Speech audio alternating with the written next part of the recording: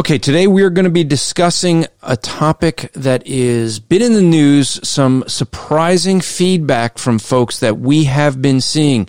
We are going to talk about this police officer from Dallas who shot a person in his own apartment. She thought she was in her apartment. And the really interesting thing is that the brother of this person offers forgiveness, and people are upset with him. That's right. There are people who are upset with him because he's not being woke enough. Welcome to the Rap Report with Andrew Rappaport, where we provide biblical interpretations and applications. This is a ministry of Striving for Eternity and the Christian podcast community. For more content or to request a speaker for your church, go to strivingforeternity.org. Okay, if you have not heard about this is a case, and there's been a number of people, and I'm going to give you some links to some podcasts for you to listen to, but a lot of people have been dealing with this issue, and I may or may not pronounce people's names right, but I have a brother on that's going to correct me if I get it wrong, so we're gonna trust him a lot better than me because, well, he's probably wrong less than me. But, Just Thinking podcast, those guys did a great job going through this issue with this Dallas police officer, Amber Guyger. She walks in. She's a 31-year-old female, white Dallas police officer at the time. She's on the wrong floor of the apartment building. She walks in there and she ends up shooting 26-year-old Botham Jean. And I hope I'm not mispronouncing that name. And what you end up seeing there is as she goes and does this, she said she thought that someone broke into her apartment. She's afraid for her life. She is in uniform. She kills him. She's off the police force. She's sentenced to 10 years in prison. And then I want to play a clip of what happened in the courtroom. And I'm going to tell you up front, I was speaking with Virgil of Just Thinking podcast, and I told him I have a very different take than anybody else I've heard on this. And when I told him my take on it, he was like, wow, brother, I didn't even think about it from that perspective. And so we're going to cover that. We're going to cover it with none other than the doctor himself. The doctor is in the house prescribing truth. We're going to call him from now on Dr. Jamal Bandy from Prescribed Truth podcast, because that's what the doctor prescribes. And it's a podcast you got to listen to. And I'm going to link his episode on this in as well, because I think he did one of, and sorry, you're going to have to listen to me brag about you for a moment, but oh man, I think you did one of the most balanced views of this whole issue. I think that you presented both sides very well. I'm sure you're going to get heat from both sides of the aisle on it, because that's the way social media is. But I basically, it was interesting. We'll get to this, but I tagged you. I don't know if you saw it. Someone had put a post out, and I basically dropped your podcast, and I said to this person, she should really listen to your episode because you did one of the most balanced views of this. However, she removed my comment. I'll share my comment here. I see it. Definitely see it. So let's get into this. I want to play a clip of what happened at the this court hearing. It's 3 minutes long. I want to play this. This is Botham Jean's brother when he is standing in front of Amber at the trial. Unless you've had your head in the ground, you've already seen this video, you've already heard this, but I do want to discuss this with Jamal and go through this and then give a little bit of a different perspective. So let me play the clip itself. If you truly are sorry, I know I can speak for myself. I forgive you. And I know if you go to God and ask Him, He will forgive you.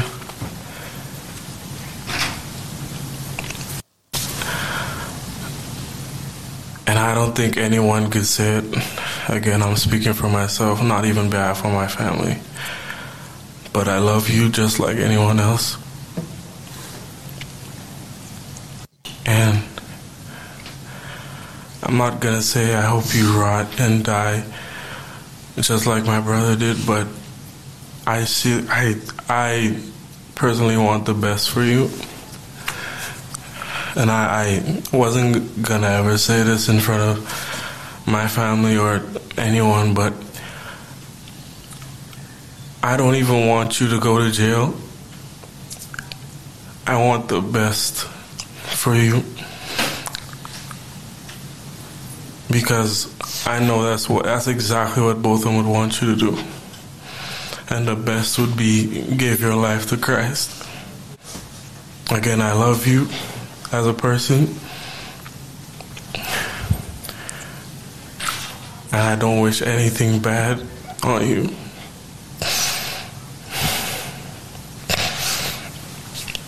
I don't know if this is possible, but can I give her a hug, please? Please? Yes. Okay, and then he goes and gives her the hug. Now, it's interesting. The actual clip, it was hard for me to find a clip that had the original because he shared the gospel with her. Now, all the media clipped that out when they did it on YouTube. Right. But, here is a Christian man, at least professing to be. I don't know him. He claims his brother Botham, I guess is how he pronounced it. So, his family, all professing believers, from what I understand. And Jamal, I know you've kept up on this a bit more than me. I knew of the incident, but what got me here. Okay, you have a Christian man offering forgiveness, and I thought this is great. Right. Why wouldn't we? Yeah. Christians should be like applauding this man.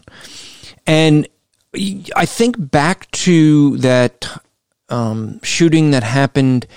A white guy walked into an African-American church, sat there in a midweek service for 45 minutes, and pulls out a gun and starts shooting people.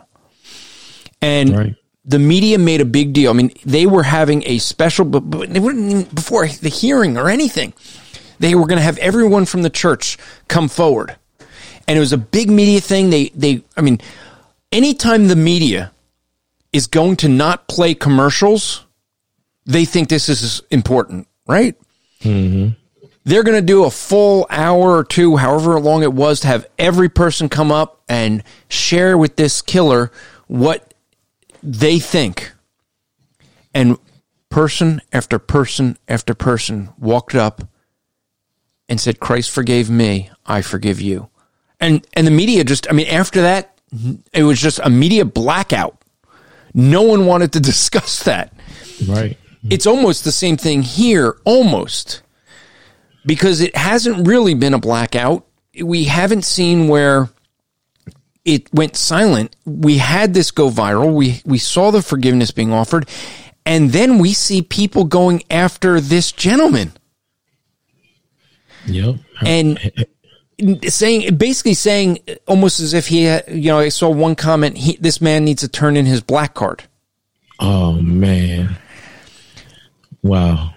And the issue that I'm seeing is that, I think it was interesting the way Just Thinking Podcast titled their episode, When Forgiveness Isn't Woke Enough. That's really what it comes down to. People feel like somehow this has to be a black on white issue, or white on black issue technically. And somehow this guy was wrong for offering forgiveness to someone. It's like stuff like that you would expect from the secular world. I was like, but it's from professing Christians that we're getting this from as well. And that's what's boggling my mind. It's like, that's what Jesus said himself. Like, we should be able to forgive others their trespasses just as our Father has forgiven us. And that's what Brant Jean said on the stand. He said, I've been forgiven. Like, I've been forgiven of sin. And if you're truly sorry, I forgive you. Yeah, he was looking to hear her say that she was remorseful, repentant, and he wanted to offer forgiveness to her. And getting up and giving a hug. And when you've watched the video, you see that there's a police officer that like walks over with her, like not sure what's going to happen there. Man. You know, just to be safe. Okay, I understand. But the reaction I have seen against this has been mind-boggling to me. And there is a professing Christian who put out a post and basically made this an issue of justice not being served. And basically this post that they put out said that it's intellectually dishonest for people to say black people hate Botham's family, hate that Botham's family forgave Amber. That's not what's being lamented. The injustice is the issue. The two cannot exist together. The two can exist together in tension, albeit, but they can. I don't think people are against them forgiving as Christians. I know I'm not. I'm against their forgiveness being leveraged to validate injustice around her sentencing, or about her sentence. And this person went on to say that she received a slap on the wrist. Now, I mean, my comment was deleted, but I've seen this on a couple of people, and it's interesting. I've been saying almost the same thing on all of them, and people are removing my comments because I had one person who put up a post and had a picture of her, Amber and this black woman, and it just said, is this just? And then Amber sentenced 10 years for killing a man in his own apartment, unarmed man in his own apartment. And then the black woman, who it didn't say who it was, 20 years for firing warning shots. And the question was, is this just? Now, one issue that I ended up seeing, and I posted it with both of these comments, was you cannot compare these two as if they're identical because there's so many variables in these cases. Right. Now, if people are going to say, is this just? And I'm going to get so much hate email for this, Jamal, what I'm about to say. I'm sure this is why my comments keep getting deleted. If you want to do a comparison as if you're just going to grab two examples and put them together and say this is a slap on the wrist. Well, in her case, she got 10 years in prison. And when she gets out, if she gets out, because remember, police officers don't always survive in prison. There's a bunch of criminals there that don't like police officers. So they don't always get treated very well. So if she survives 10 years in prison, she's got no career either. That's right. She can't go work as a security guard. She can't. She's starts all over. Okay. So, and this is supposedly a slap on the wrist. Well, let's compare this to a different case. Now, Jamal, I know you're a little bit too young to remember this, but there was this football player, very well known, O.J. Simpson. He literally got away with murder. Not once, twice. He got away with double murder.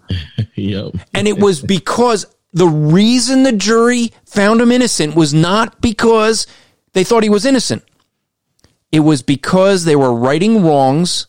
It was because of the color of his skin. They said that because police do arrest blacks or treat blacks unfairly, they were letting him off.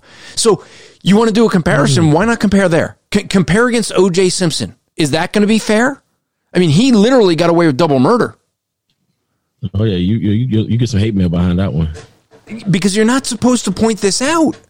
But you know what? It's unfair. It would be unjust to compare O.J. Simpson's trial with all that went on with that and what happened with Amber Guyger.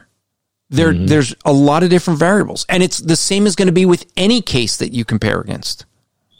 Yeah, I've seen one. It's a meme talking about her sentencing was, Amber Guyger gets 10 years for shooting a black man in his own apartment, and then there's a man who served 36 years in prison for stealing $50 from a store, and it's like. I was telling a couple of my friends about this. It's like when you look into, like you said, you can't compare the two. There's a backstory and there's context to both situations.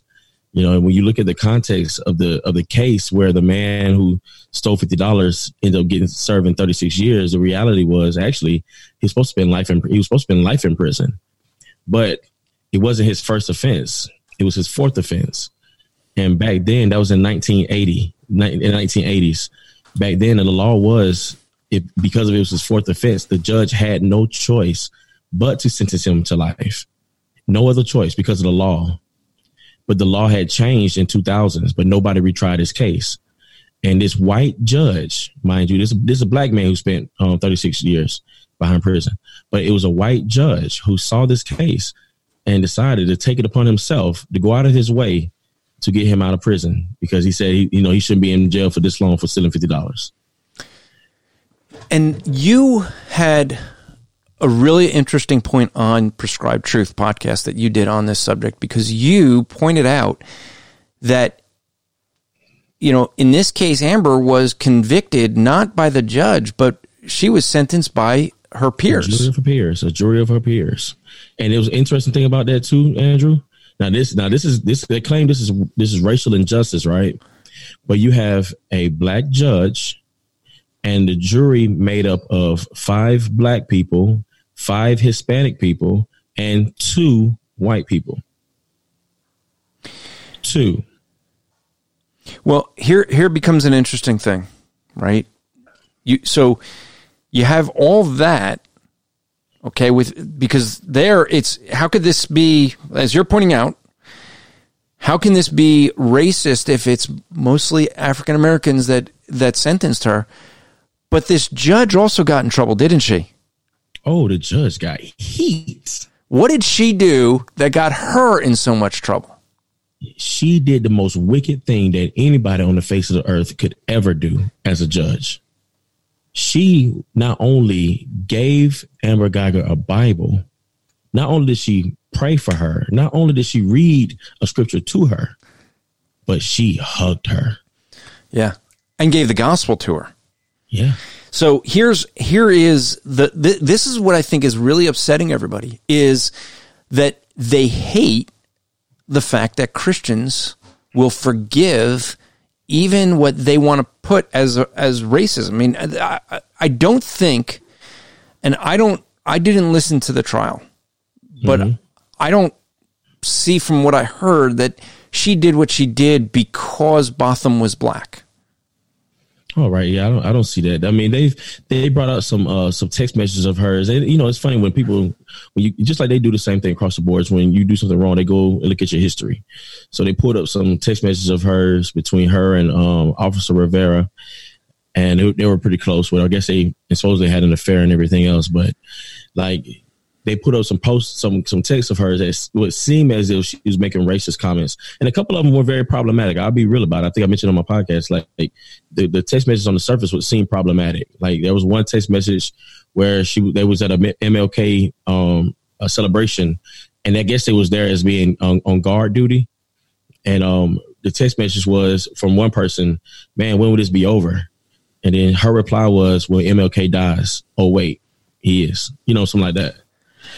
And so, like, supposedly that was her, like, mocking MLK's assassination, which makes her racist.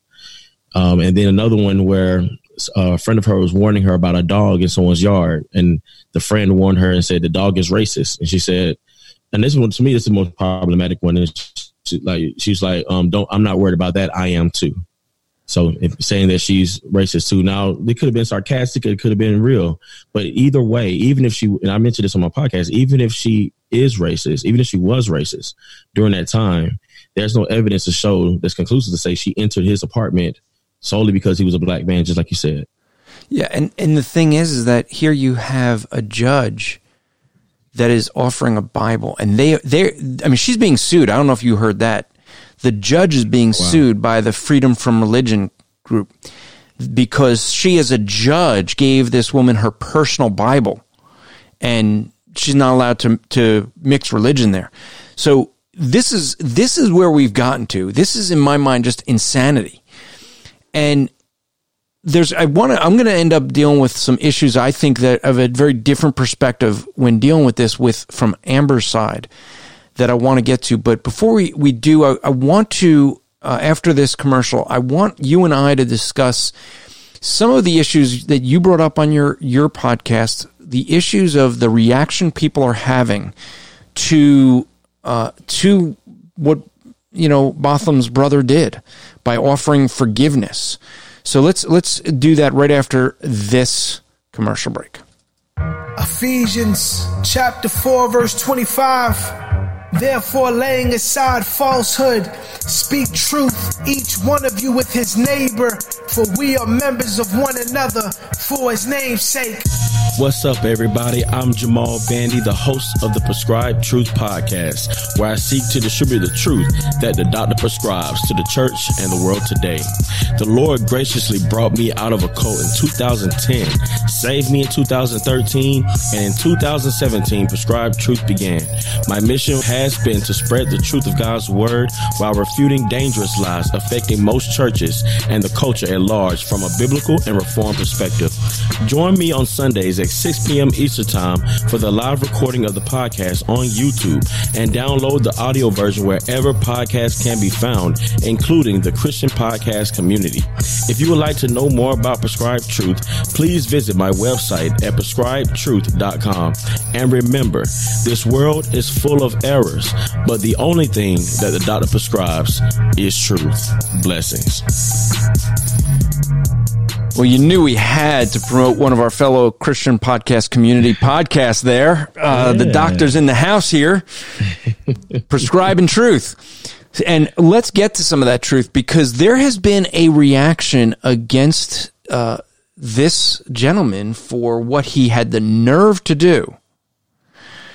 And I want to go into this, because this is where I say what we have here is the way many are viewing this as an issue of injustice. So this is, like I mentioned from the post of a friend of mine, this is something about forgiveness versus injustice, and they think that there's an injustice that occurred.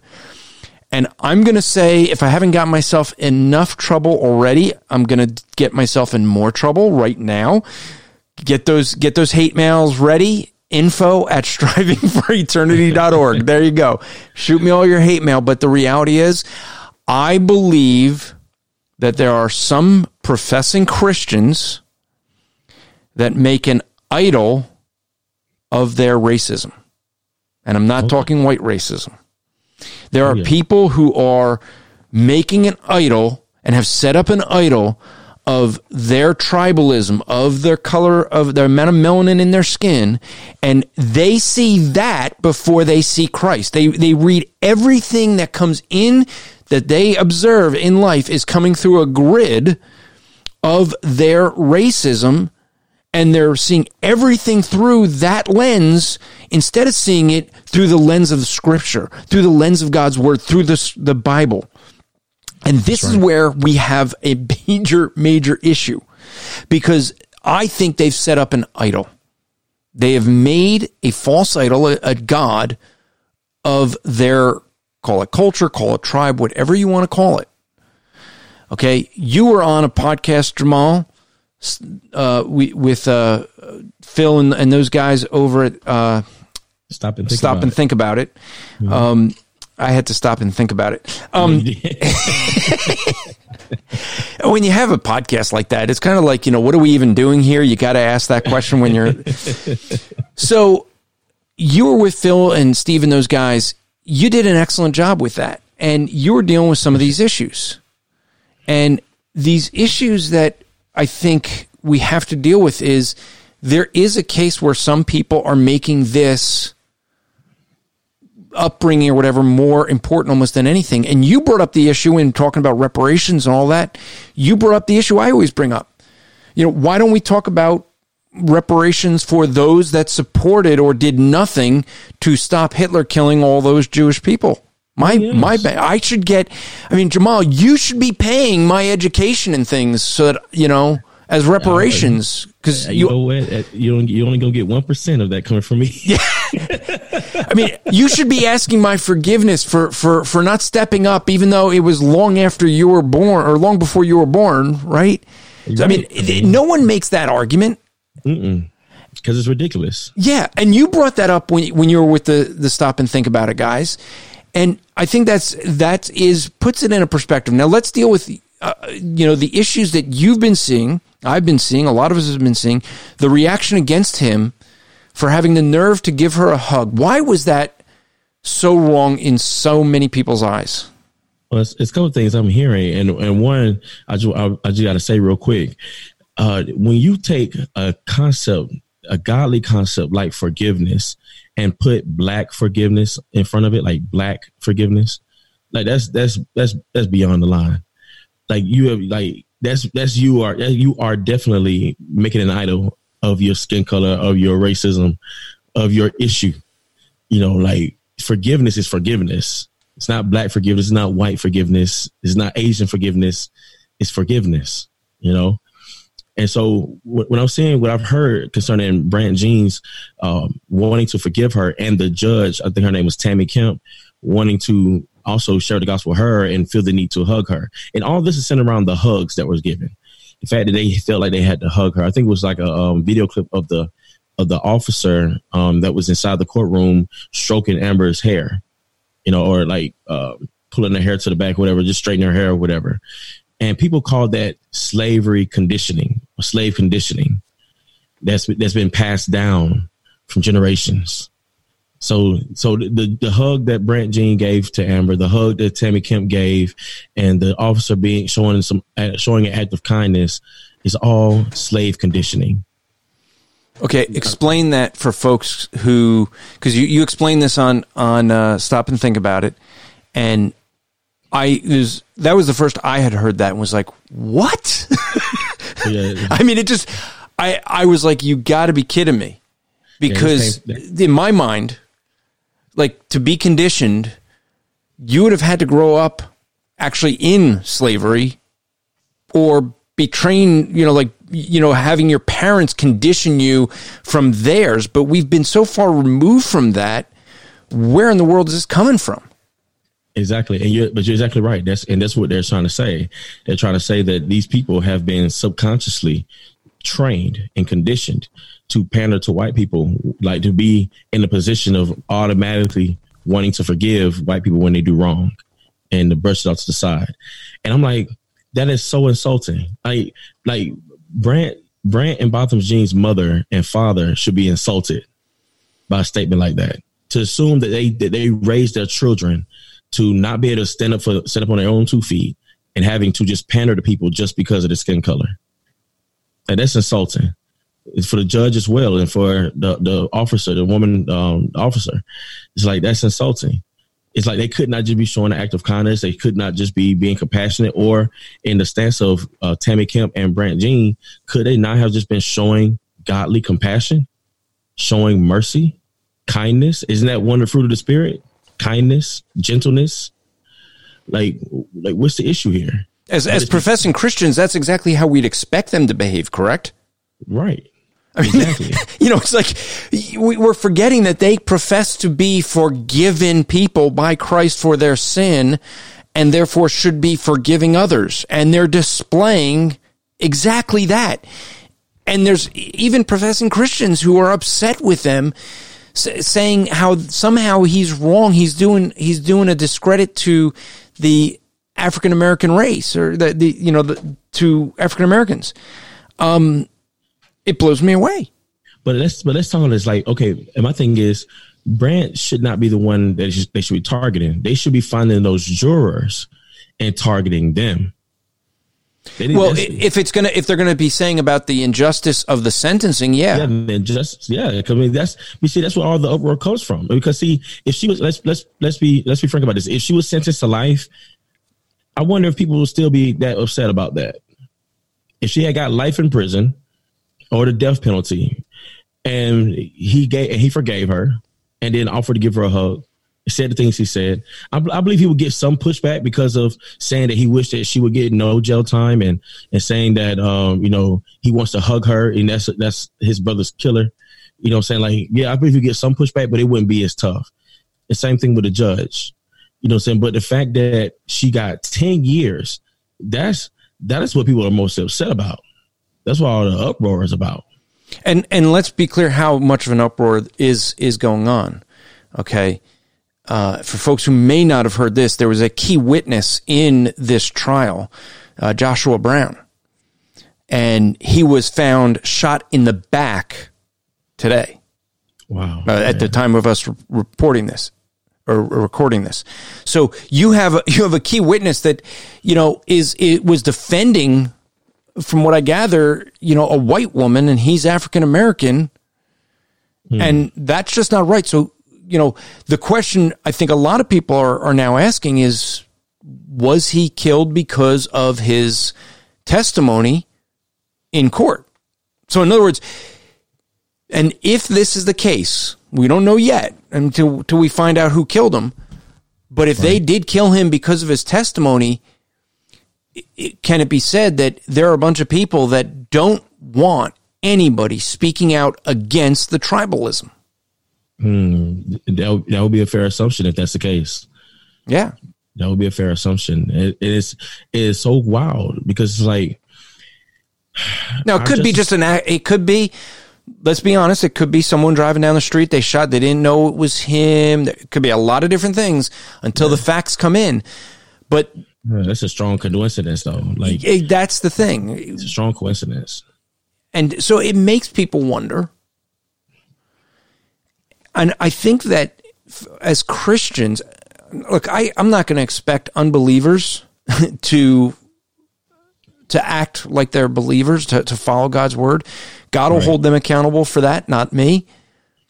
But what bothers me the most is seeing this from professing believers, that instead of seeing this as a great act of one man offering forgiveness to someone who wronged him, in his family, they're seeing this as an injustice.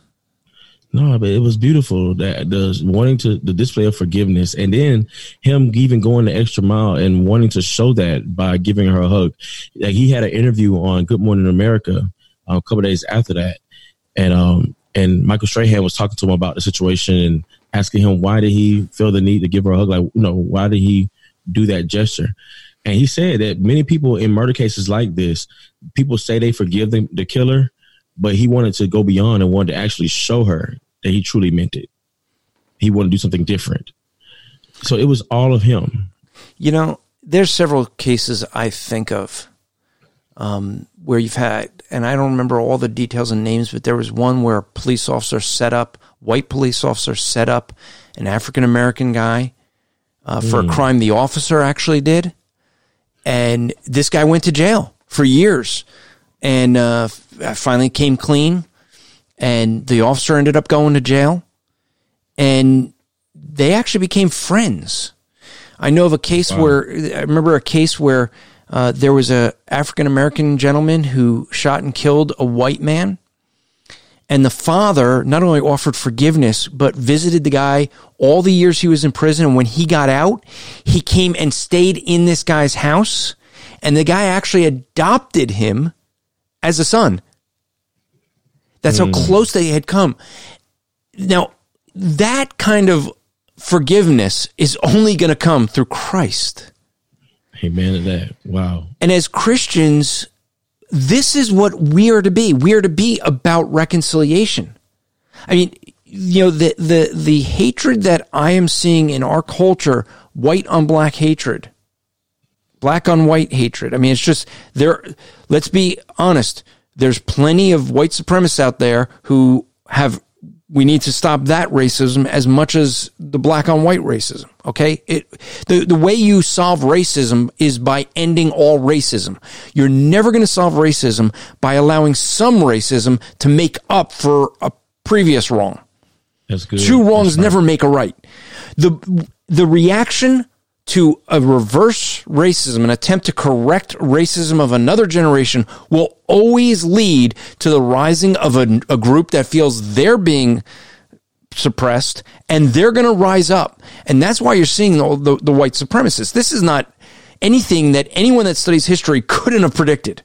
And it's going to continue. But for Christians, we have to go to Ephesians chapter 2. And what you see, we see this Jew-Gentile distinction that was there in the first century. I mean, Gentiles, Jews had nothing to do with Gentiles. There was a hatred there. Mm-hmm. And yet what we see Paul saying in verse 14, it says, "For he himself is our peace, who has made us both one, and has broken down in the flesh the dividing wall of hostility." You see, that is what Christ does. Christ breaks down that wall of hostility so that we can have reconciliation. That's actually what he says, what Paul says in 2 Corinthians chapter 5. He ends up saying that you and I as believers have a ministry of reconciliation. Because Christ reconciled us to himself, that should so compel us, so control us.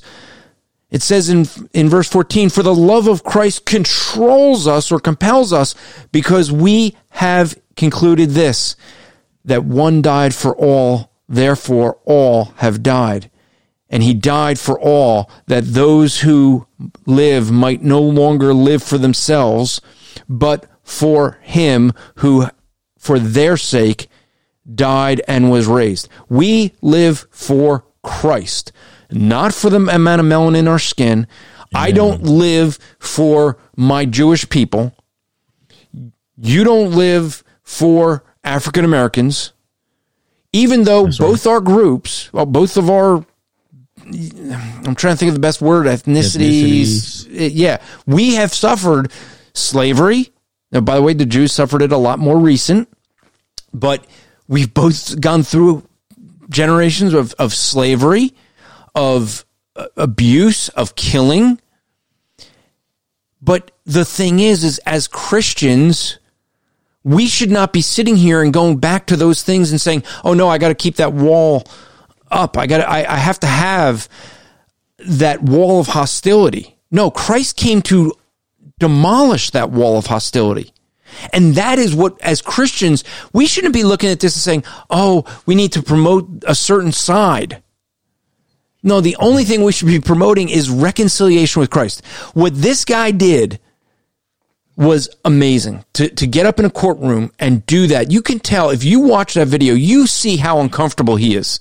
I mean, he's constantly playing with his collar. He is uncomfortable. Yeah, he's shaking. He's getting his hands are filling with his hands and everything. The way his speech is, you could tell, like he's trying to find the words, and he's maybe nervous about you could tell he knows the pushback is going to come from what he's saying. Well, and he doesn't have notes either. No, he's doing this off the cuff. Yeah, everything's genuine, and he even said, "I'm not speaking." He said, "I'm not saying this." He said, "I would have said this." He said, "I wanted to say this with my parents not around, or my family not around, and the people," because he knew, like he can know how uncomfortable that makes it feel in the room. Yeah, him saying those things, and yet he's just, man, like, "I just want to forgive you." And he knows his family may push back because they may want to say, as he said, "I'm not going to say I wish you were dead and rot." That's what people are expected to say. Mm-hmm. So I want to take a different tact with this now. After this break, I want to cover this in a different way because I think there's an aspect of this whole case that I have not heard anybody address. So I want to deal with that just after this. Ding dong! Jehovah's Witnesses. Ding dong! Mormons, Christian, are you ready to defend the faith when false religions ring your doorbell? Do you know what your Muslim and Jewish friends believe? You will if you get Andrew Rappaport's book, What Do They Believe? When we witness to people, we need to present the truth, but it is very wise to know what they believe, and you will get Andrew Rappaport's book at whatdotheybelieve.com. The good news is Striving for Eternity would love to come to your church to spend 2 days with your folks teaching them biblical hermeneutics. That's right, the art and science of interpreting Scripture. The bad news is somebody attending might be really upset to discover Jeremiah 29:11 should not be their life verse. To learn more, go to strivingforeternity.org to host a Bible interpretation made easy seminar in your area. Okay, so I want to deal with this from a different angle. And I first need to back up and give some history here, Jamal, before we go. I want to try to give a somewhat maybe of a defense of Amber. Now, whether she did this knowingly, that she was in the wrong apartment, she's given some argumentation that, I mean, I had some questions. How do you enter, okay, his door wasn't locked. How do you enter an apartment and you realize the door's open? And you had said to me off air, you had told me that she claimed that they were having problems and locks weren't working. So she put her key in and the door opened and she heard voices and she knew someone was in the apartment. Okay. And so she walks in. She is dressed in uniform. She had pulled a double shift, worked extra hours. And this is the thing that I don't hear anybody addressing. Now, I go back here in New Jersey, in Newark, New Jersey. Years ago, we had a guy, Joe. He's a police officer up in Newark. And he basically had a situation where basically what would happen is he was involved in every time he'd arrest someone that's African American, they would claim racism, and there'd have to be investigation. And I guess after 3 investigations, that you'd be suspended while they investigate it, and after 3 of them, you're suspended without pay. Now he had a partner who, and it was really interesting. He had told me he refused to have a white partner anymore. He had told me this. He's like, I will only partner with someone who's African American because I will not arrest anybody who's African American. Because he kept getting, having to answer for it every time. And so he didn't want to deal with it. Now his partner was this time was white, and he had, so they arrested a guy. This guy, and I call him a knucklehead because this is a knucklehead thing to do.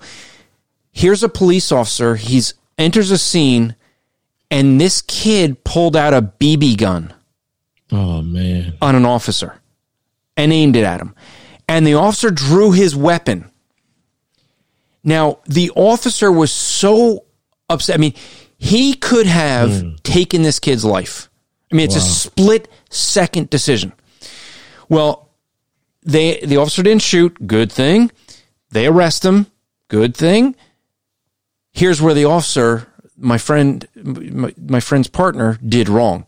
He was so angry with this kid because he's like, I could have killed you. You pulled a BB gun on me.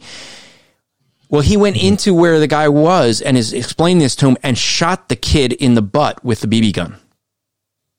Oh, man. Okay. So there an investigation had to be done.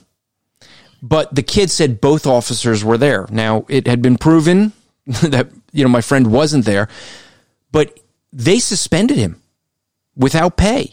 Well, now what's he going to do? So the union helping these guys out, they get them jobs. So my friend was working 40 hours a week at the Pathmark as security. Then he's working a double shift at the hospital 40 hours a week. And now he gets his job back and he's back on duty. But the problem is he hasn't been paid for several months. He still has all these bills he's got to pay. And he's now in back pay. Well, he's keeping these 2 side jobs. He told me he loved the job at the hospital because they'd let him sleep until they'd wake him when they needed him. And I'm like, Joe, this is nuts. You carry a weapon. You have to make split-second decisions, and you're working on sleep deprivation. I mean, we no longer allow people to drive a truck. If you drive an 18-wheeler truck, you're only allowed to drive a certain number of hours, and then you must get a certain number of hours sleep before you can get back on the road. That's a requirement now. You can't fly a plane without having 6 to 8 hours sleep. That's a requirement. But a police officer who is got to make split-second decisions that could be life or death decisions for somebody, no, they should be working off sleep deprivation. We don't care whether they're sleep deprived. We don't care whether they're not making enough money that they have to get 2 or 3 jobs to make ends meet.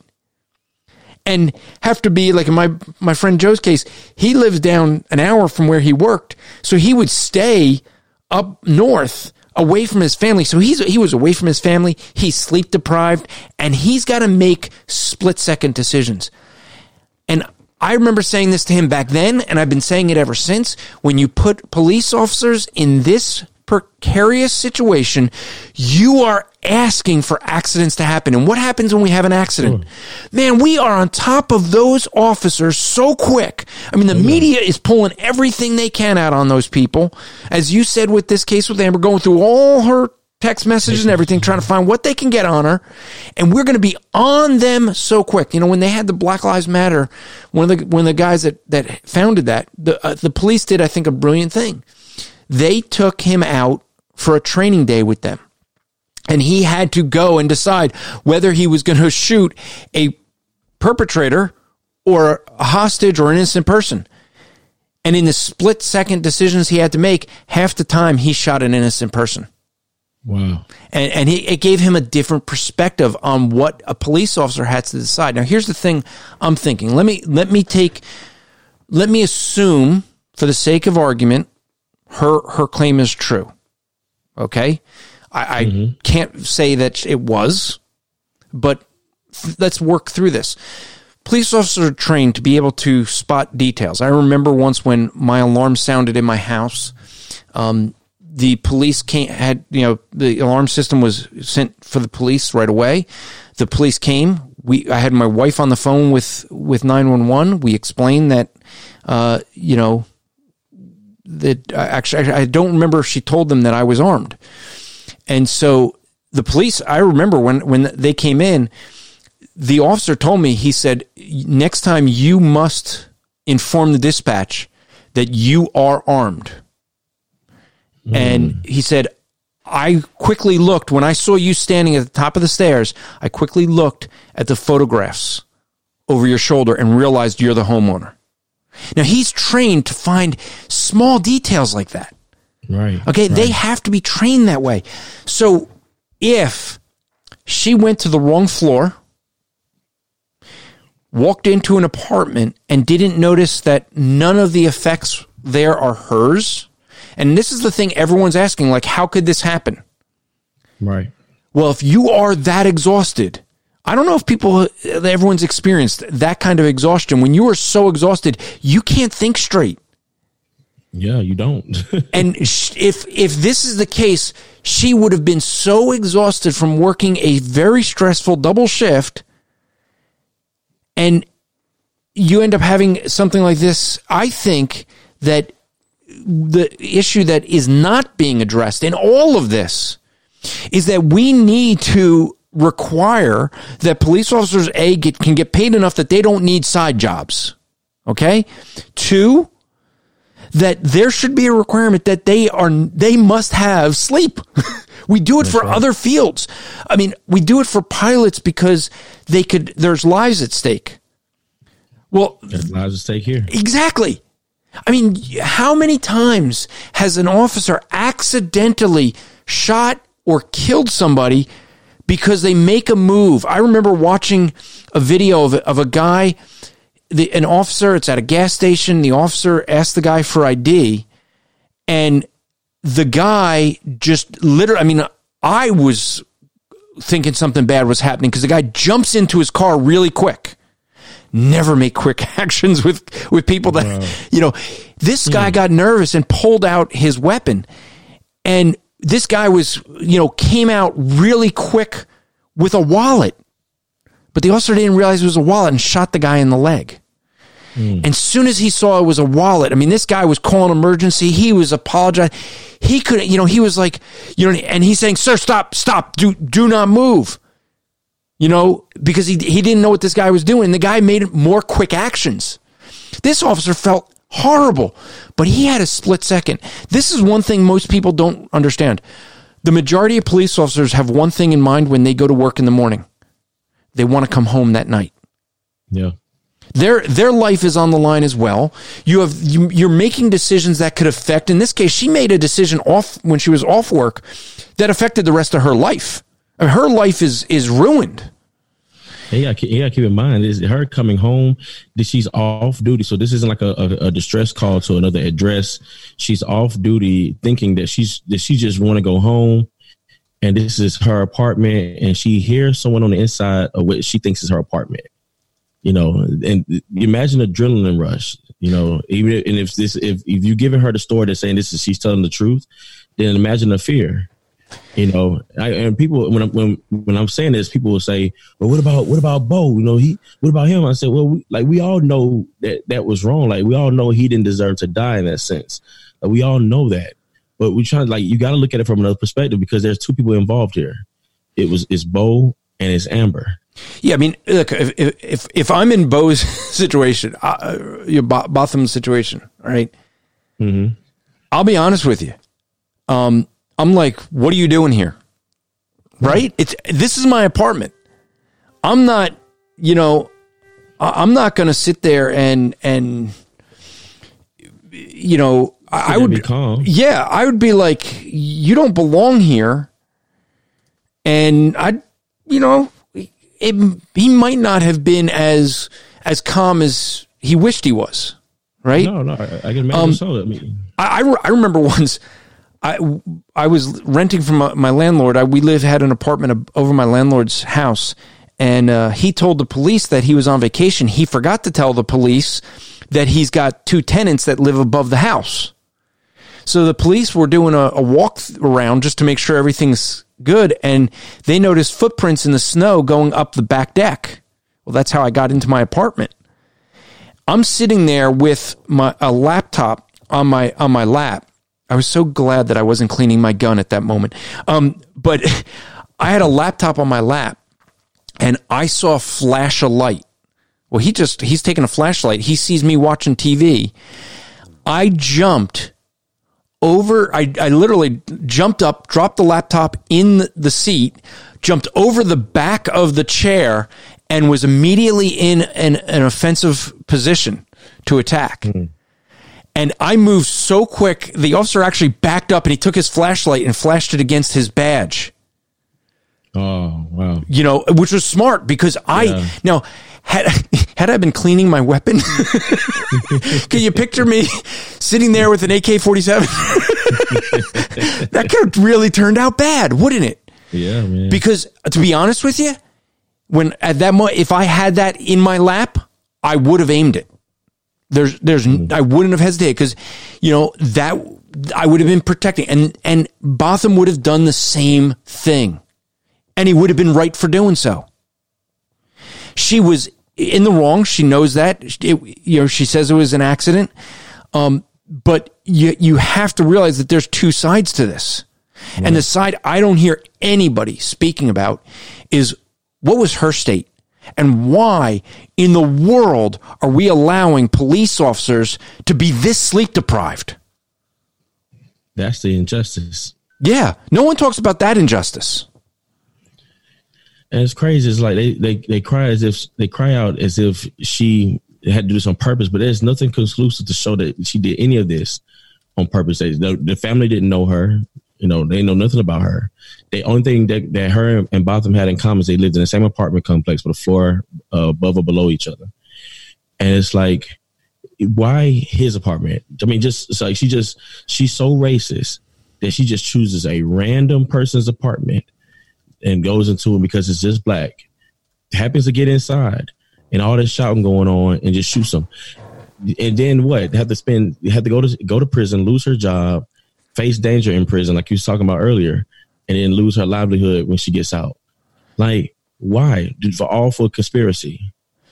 Yeah. And see, that's the part that doesn't make sense because, you know, if she was doing it the way you laid out that scenario, she would have bolted. Oh, yeah, exactly. But what kind of officer would do that? If you think about it, what kind of officer would do that in her own apartment complex where everyone's going to know her face? Exactly. Hello? I mean, she's got to be the dumbest person in the world to do that. So, you know, I think, you know, when you look at this, did she do wrong? Absolutely. Yes. Was there an injustice, you know, done to Botham Jean? Absolutely. Mm-hmm. But was there an injustice that officers across this country are constantly in this situation where they have to make split-second decisions where they fear for their life, and they are doing this while sleep-deprived? I mean, I remember once going into, I just have a habit, this is something I've always done. I see anyone that's military or police, and they're going buying coffee or whatever, I will always buy them that coffee. I do that all the time. They are serving and protecting me, and I will always show them that respect. There's one time where I was nervous. We went in. I was on my way to work. I go in with a buddy. We go to get some coffee, and there's an officer. He's in line.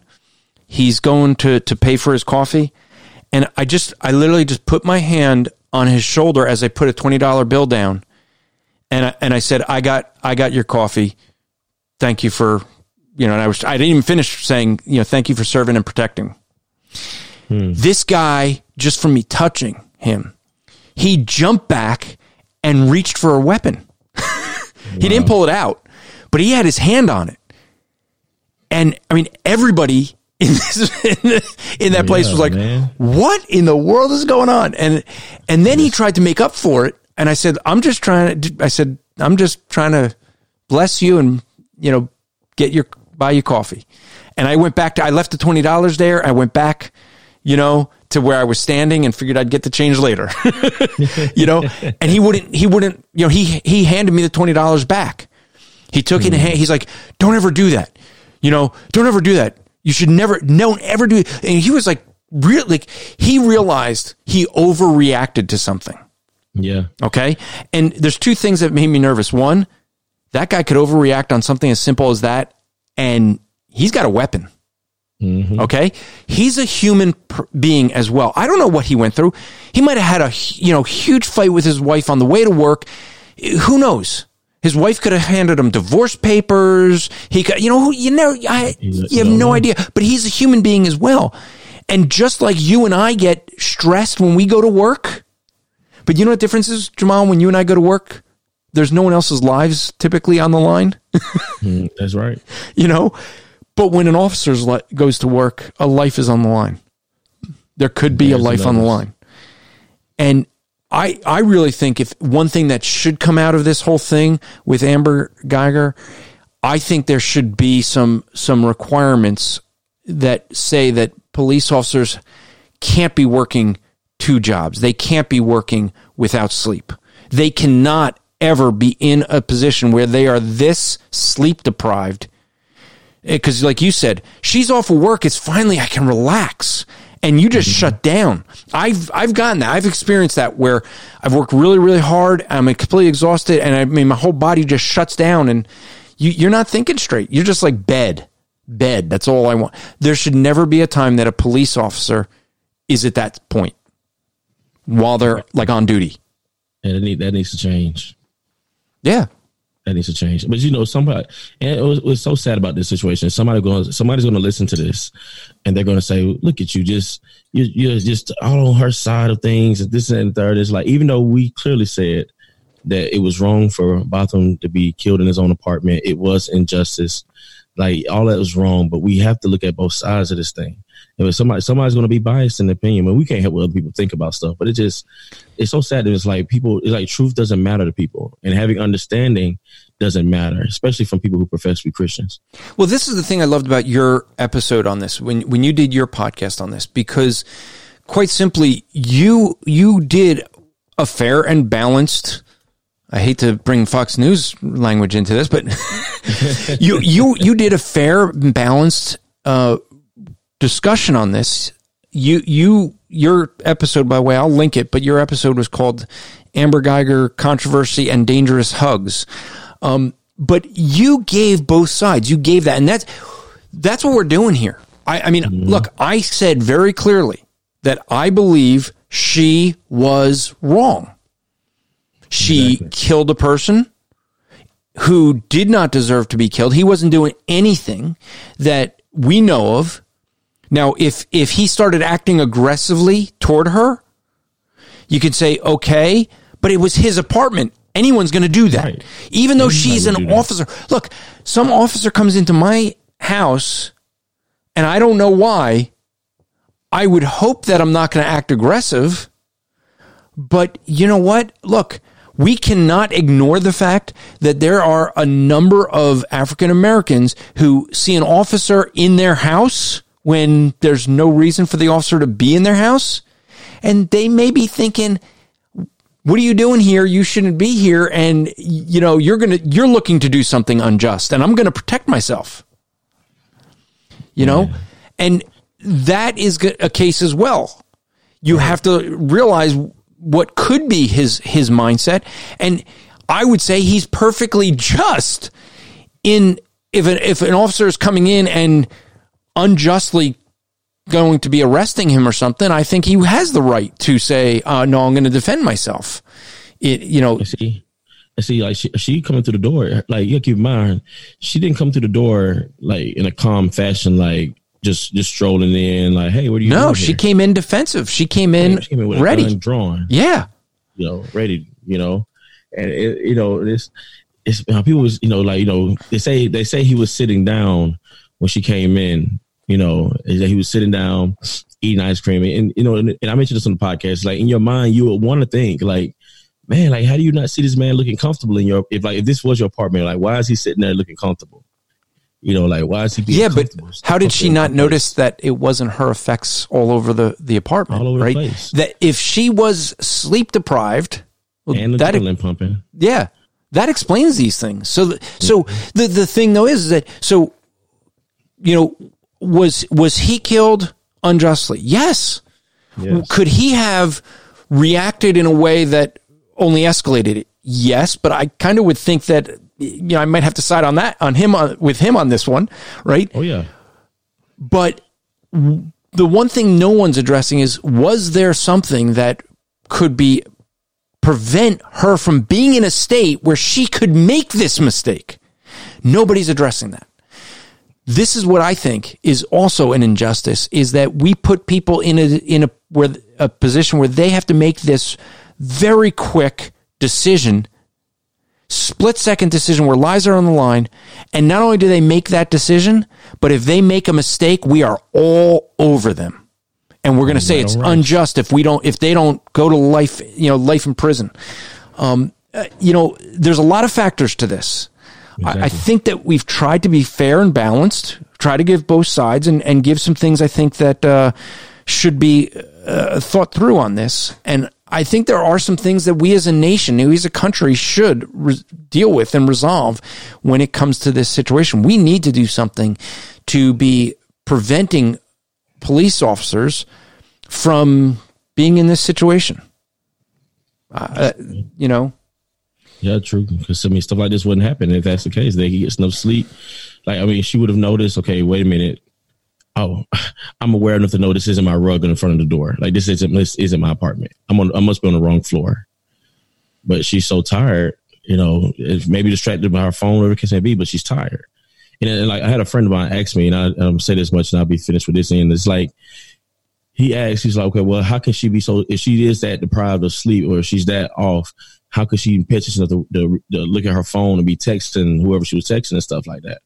And I was like, well, man, I was like, I can be sleep. I'm not a police officer. I said, but I know I can get more rest than I do. Yeah. And when I'm exhausted, I mean, I can still be driving. I can still function certain things, but something is going to slip my mind. Mm-hmm. Something is going to be left out. You know, I could be driving and I'll miss a turn. I'll miss a couple turns. You know, I could be driving. My wife will say something to me and like, it'd be as if she never said it. I'll ask her. She's like, "You're not listening to me." I've never heard that before. I'm telling you, man, it's like I could be that tired and something like that to happen, you know. And it's like, but you can still function in other areas, so it's possible, you know. It is possible. Yeah, and this is the thing that I think we, you know, needs to be addressed as well, is to prevent these accidents. These accidents are going to continue to happen. And they're going to continue because we're in a situation where we have police officers that are being attacked by people. They're being targeted. They're tired. And I think these are the issues that have to be figured out. So with that, I just want to give a quick shout out. For folks who listen, I'm going to have links to some of the podcasts I mentioned in the show notes, but the issue that I would see here is I want to mention and give a shout out to our friend here, Chris Honholz from the Voice of Reason Radio podcast. If you listen to that, it's a great podcast. Recommend Voice of Reason Radio. Check them out. But for folks who know that podcast, know that Chris Honholz enters every single book contest he can. Except for ours, when we do giveaways.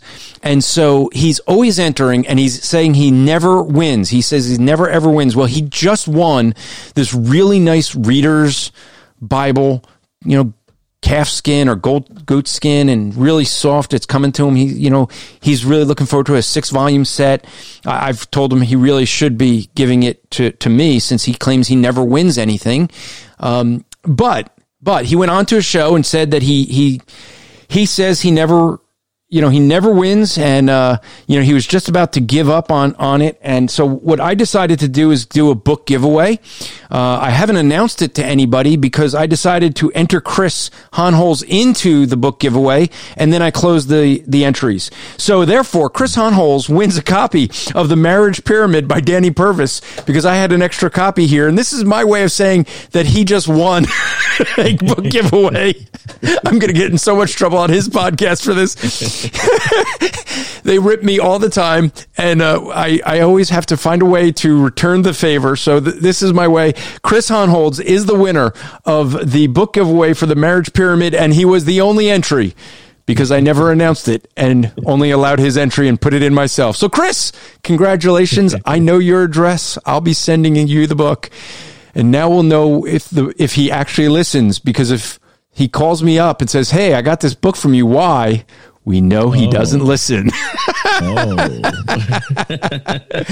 Hey, until next time, I could tell you already what next week is going to be about. I may even want to drop this early. I don't know.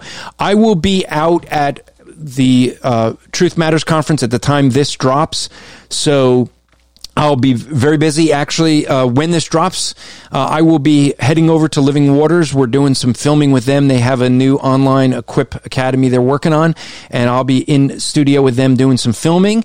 And then Tuesday, going through a tour of Grace to You, and then Wednesday starts Truth Matters. So we're going to be doing that, but I will probably be recording with my good friends Justin Peters and Jim Osmond, because we just had something that just came out, and I couldn't believe it. I sent this over to them and said, we got to address this. Beth Moore at a conference asking, does complementarianism cause abuse?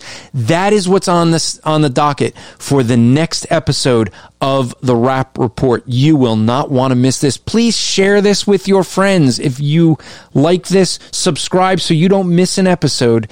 Check out all the podcasts at the Christian Podcast Community. Just go to christianpodcastcommunity.org.